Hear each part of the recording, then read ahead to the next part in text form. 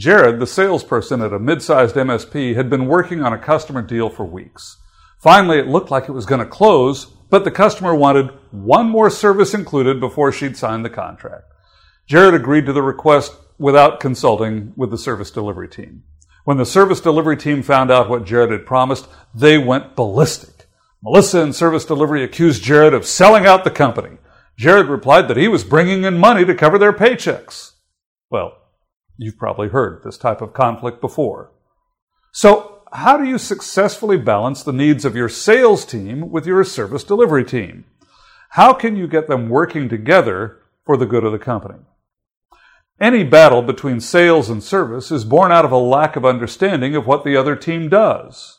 First of all, there shouldn't be a conflict between sales and service teams. There often is, but there shouldn't be. And here's why.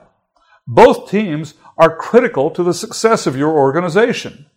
Without one, the other can't really exist. Without sales, there's no revenue to pay anyone. Without a service team, there's nothing to sell. Both contribute to the success, or otherwise, of your company. So, how do you get them in sync, working together for each other's benefit? In my experience, such conflicts usually start because neither side understands what the other really does. They fail to appreciate people on the other team because they really don't know what the other team is doing. So here are some possible solutions. Try pairing one person from service delivery with one person from sales. Have the service delivery person go on sales calls just to observe at first. Later, you can ask them to participate in the call to support the salesperson. Have the salesperson spend time with the service delivery person as customers are supported and as systems are designed and installed. Encourage, by your example, team members to express appreciation to other team members for even small acts. Notice and acknowledge what both teams and individuals do to make your office a better place to work. Set aside time at company meetings for teams to present their biggest problems and challenges, then collectively brainstorm possible solutions. In all hands meetings, repeat the importance of speaking with a single voice of the company. That helps avoid operations people hearing the dreaded phrase, "That's not what my salesperson told me." Encourage sales team members and service team members to go to lunch together to help them see each other as humans, not as ogres trying to undermine each other's work. Sponsor company outings selected by team members. Encourage your teams to work together to benefit the community. Consider closing your office once a quarter for a day of giving to the community.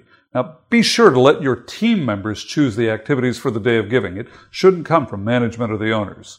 Of course, you'll need to have a couple of team members on call for client emergencies.